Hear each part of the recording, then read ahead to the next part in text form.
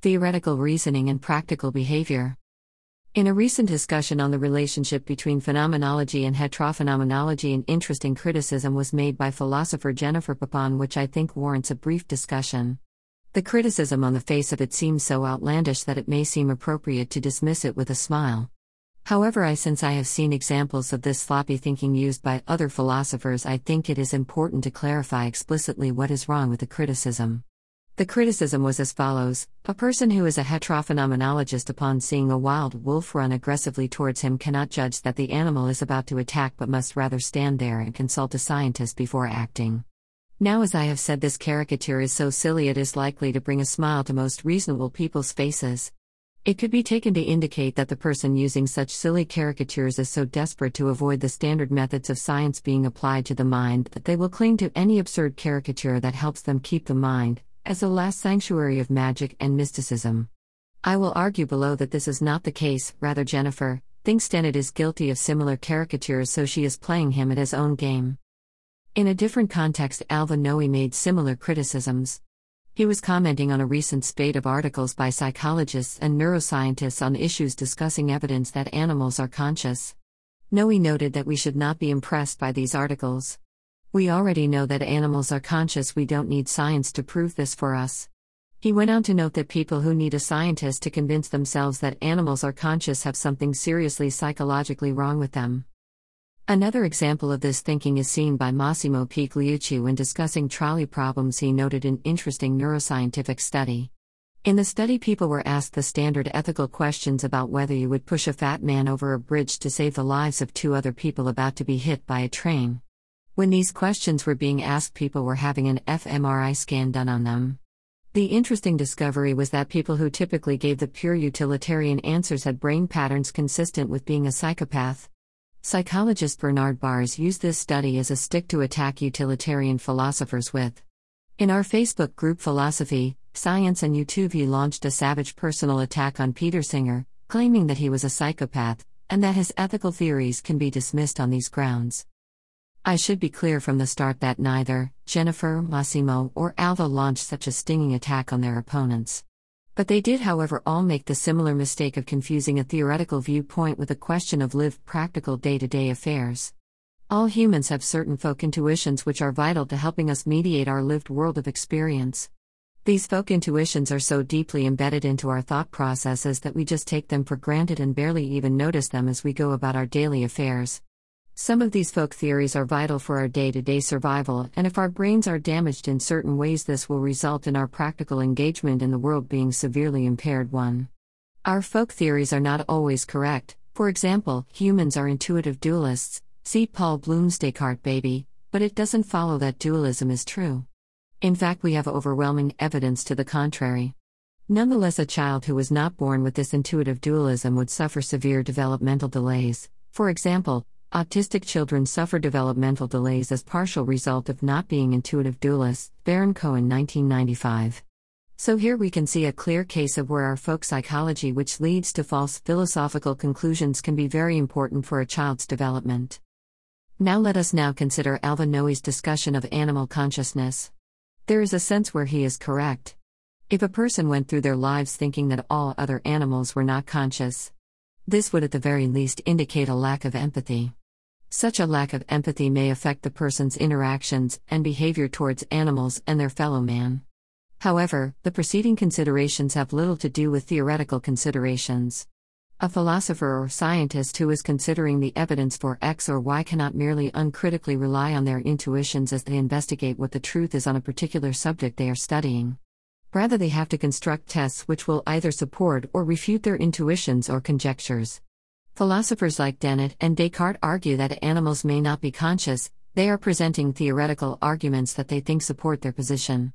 The same thing is true of philosophers like Donald Davidson, who argue that non-linguistic animals may not have propositional attitudes, and of scientists like Marion Stamp Dawkins, who argues that animals may not have consciousness.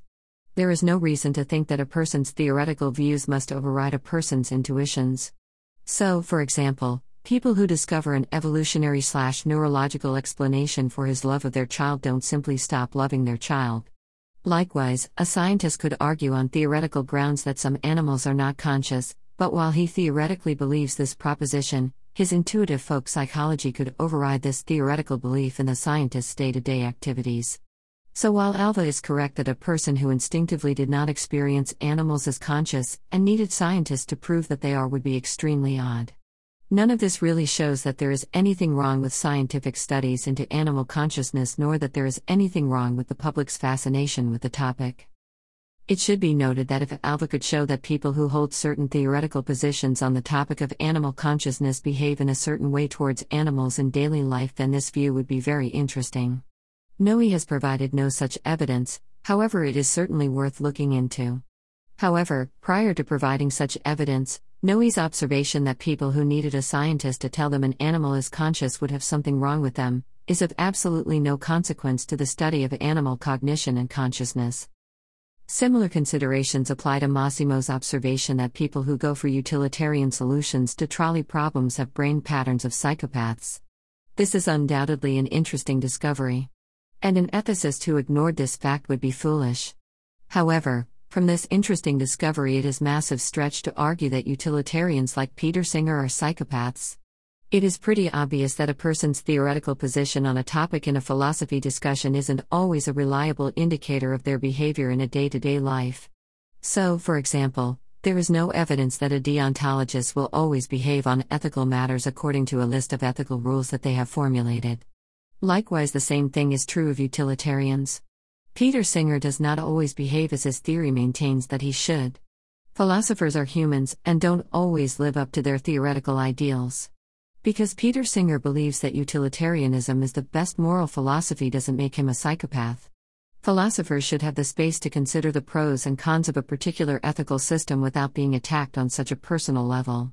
If people like Bars really want to maintain their personal attacks on Singer, at the very least they will need some behavioral evidence to support their views. I started this blog by discussing philosopher Jennifer Papon's erroneous views on heterophenomenology. I should note that she is guilty of two things: conflating theoretical beliefs with practical behavior, and misinterpreting what heterophenomenology is in the first place. Her claim that a heterophenomenologist, upon seeing an angry wolf running at him, will need to consult a scientist to find out how to behave implies that a heterophenomenologist bans the use of the intentional stance to interpret the behavior of another. Obviously, this is not the case. When discussing the heterophenomenological method in his Consciousness Explained, Dennett noted the importance of adopting the following stance.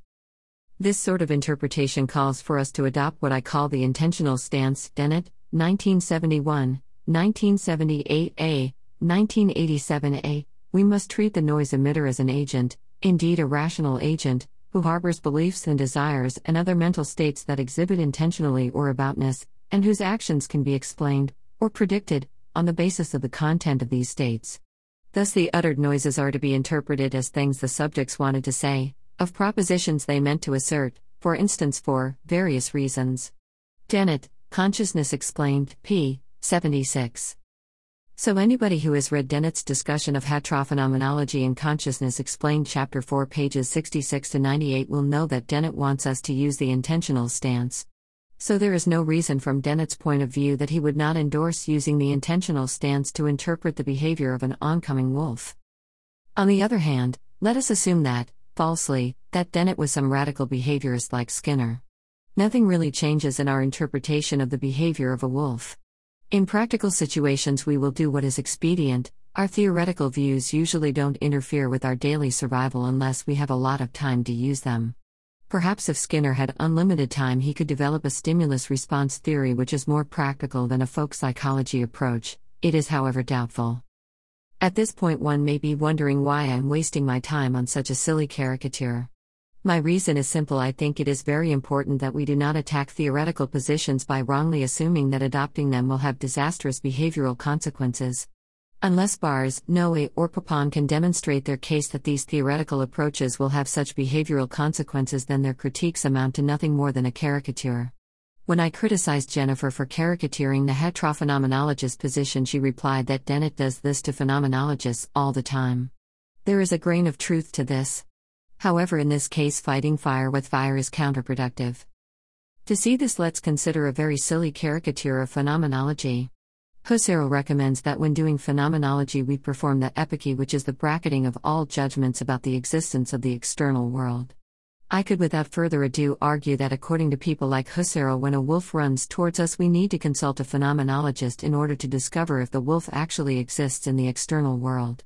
This is obviously an absurd interpretation of Husserl's position, and one that could only be adopted if I had decided to ignore Husserl's actual argument, and instead just lampoon him by accusing him of holding silly beliefs. I suggest that either side of a theoretical position adopting this approach simply cuts off discussion. So it is seriously counterproductive if your aim is to get at the truth. If we take Jennifer's criticism of heterophenomenology as sincere, as opposed to a silly caricature, then it is simply wrong on two counts. 1. It does not accurately characterize Dennett's position. 2. It confuses theoretical questions as to what methodology to use in experimental situations with empirical questions as to how to live in practical scenarios. Before finishing, I want to briefly note that I am not arguing that theoretical beliefs do not have practical consequences for how a person lives. Rather, I argue that if a theorist wants to demonstrate this in a particular case, the burden of proof is on them to provide a compelling case. For example, I believe that a person's views on human nature will have serious consequences on their views on politics. So, for example, I believe that a person who accepts Rousseau's view of human nature will hold a different politics than a person who accepts Hobbes's views on human nature. However, if I want to make this case, I need to do it in a serious way and engage with social psychology, etc. Just asserting that I think it is true is not enough. I have argued at length in another paper that Dennett's theory of the mind is partly determined by his own type of consciousness. I had to work very hard to prove this case, and I don't think I have yet met the burden of proof. All I am asking is that theorists like Bars, Noe and Papin meet the same burden of proof when they make claims about what people's theoretical beliefs prove about behavior and type of mind. 1. For an interesting discussion of such a case, see Antonio Damasio's discussion of Phineas Gage in his excellent Descartes Error.